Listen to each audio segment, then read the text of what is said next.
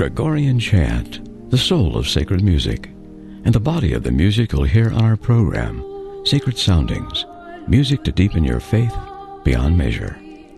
I'm Al Romano, your host for Sacred Soundings on listener-supported St. Gabriel Catholic Radio AM 820 and streaming live on stgabrielradio.com. Of the Catholic Church's 7 sacraments, the wonderfully healing and liberating sacrament of reconciliation is one of the most important. It's also perhaps the most misunderstood by people of other faiths. For many centuries, the sacrament of reconciliation was called the sacrament of penance or confession, words that may intimidate some folks, but remain in wide usage among today's Catholics. Personally, I think it both ironic and sad that although the sacrament of reconciliation clearly demonstrates God's love, mercy, compassion, and forgiveness, some folks nevertheless think that confession is intrusive and unnecessary. In fact, many recoil at the thought of confessing their sins to another human being. Very often, opponents of reconciliation will ask, where does it say in the Bible that I have to confess my sins to another person? Actually, the sacrament has a very strong and clear basis in the Bible, in the words of Christ himself, as well as the teachings and writings of his followers. The most forceful and explicit statement made by our Lord about confession is found in the Gospel of John, chapter 20. We read that the resurrected Christ came and stood in the midst of the apostles. He said to them, "Peace be to you. As the Father has sent me, I also send you." When he had said this, he breathed on them and said to them, "Receive the Holy Spirit. Whose sins you shall forgive, they are forgiven them. And whose sins you shall retain, they are retained."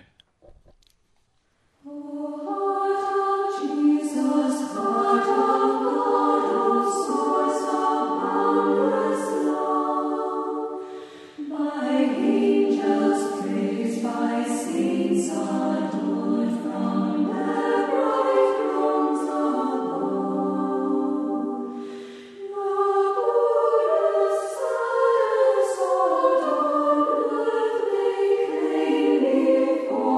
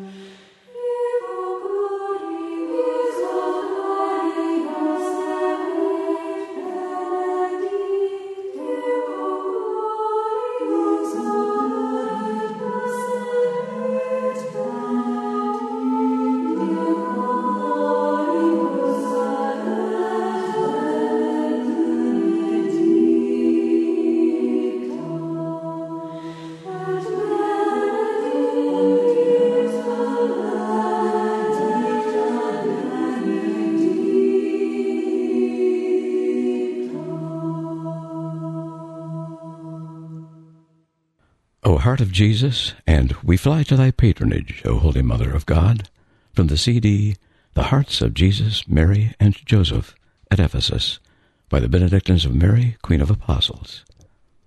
In Matthew chapter 16, after calling Peter the rock on which he would build his church, Jesus says, I will give you the keys to the kingdom of heaven. Whatever you bind on earth shall be bound in heaven, and whatever you loose on earth shall be loosed in heaven.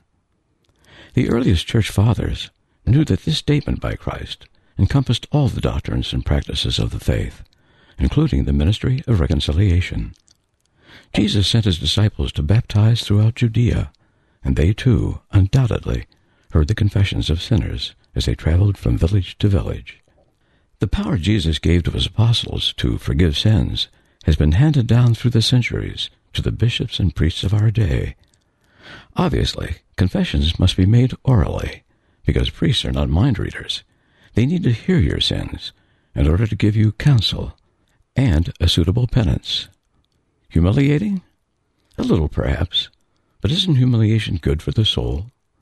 And, as St. Padre Pio pointed out, if you have the courage to imitate Mary Magdalene in her sins, have the courage to imitate her penance.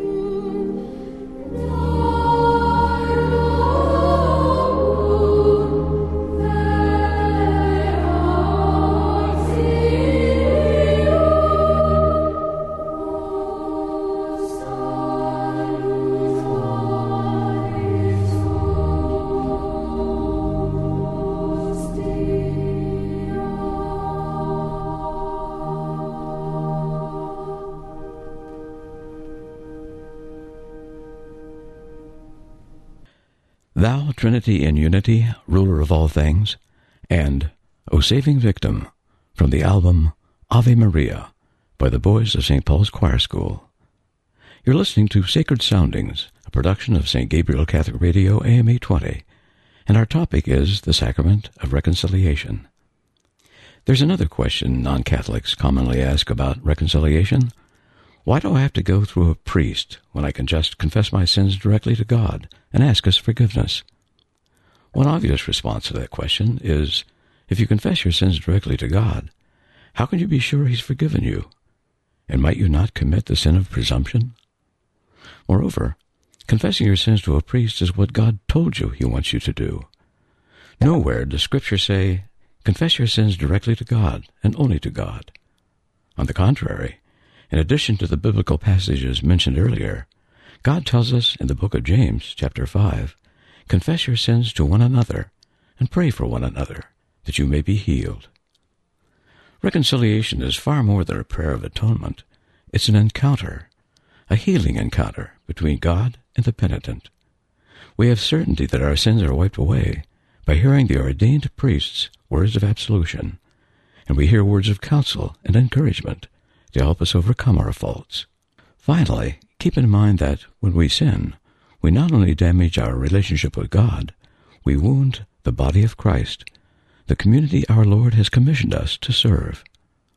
With a priest ordained in the name of Jesus Christ and serving as the representative of the community, the sacrament of reconciliation not only reconciles the sinner with God, but with the entire church, including you and me.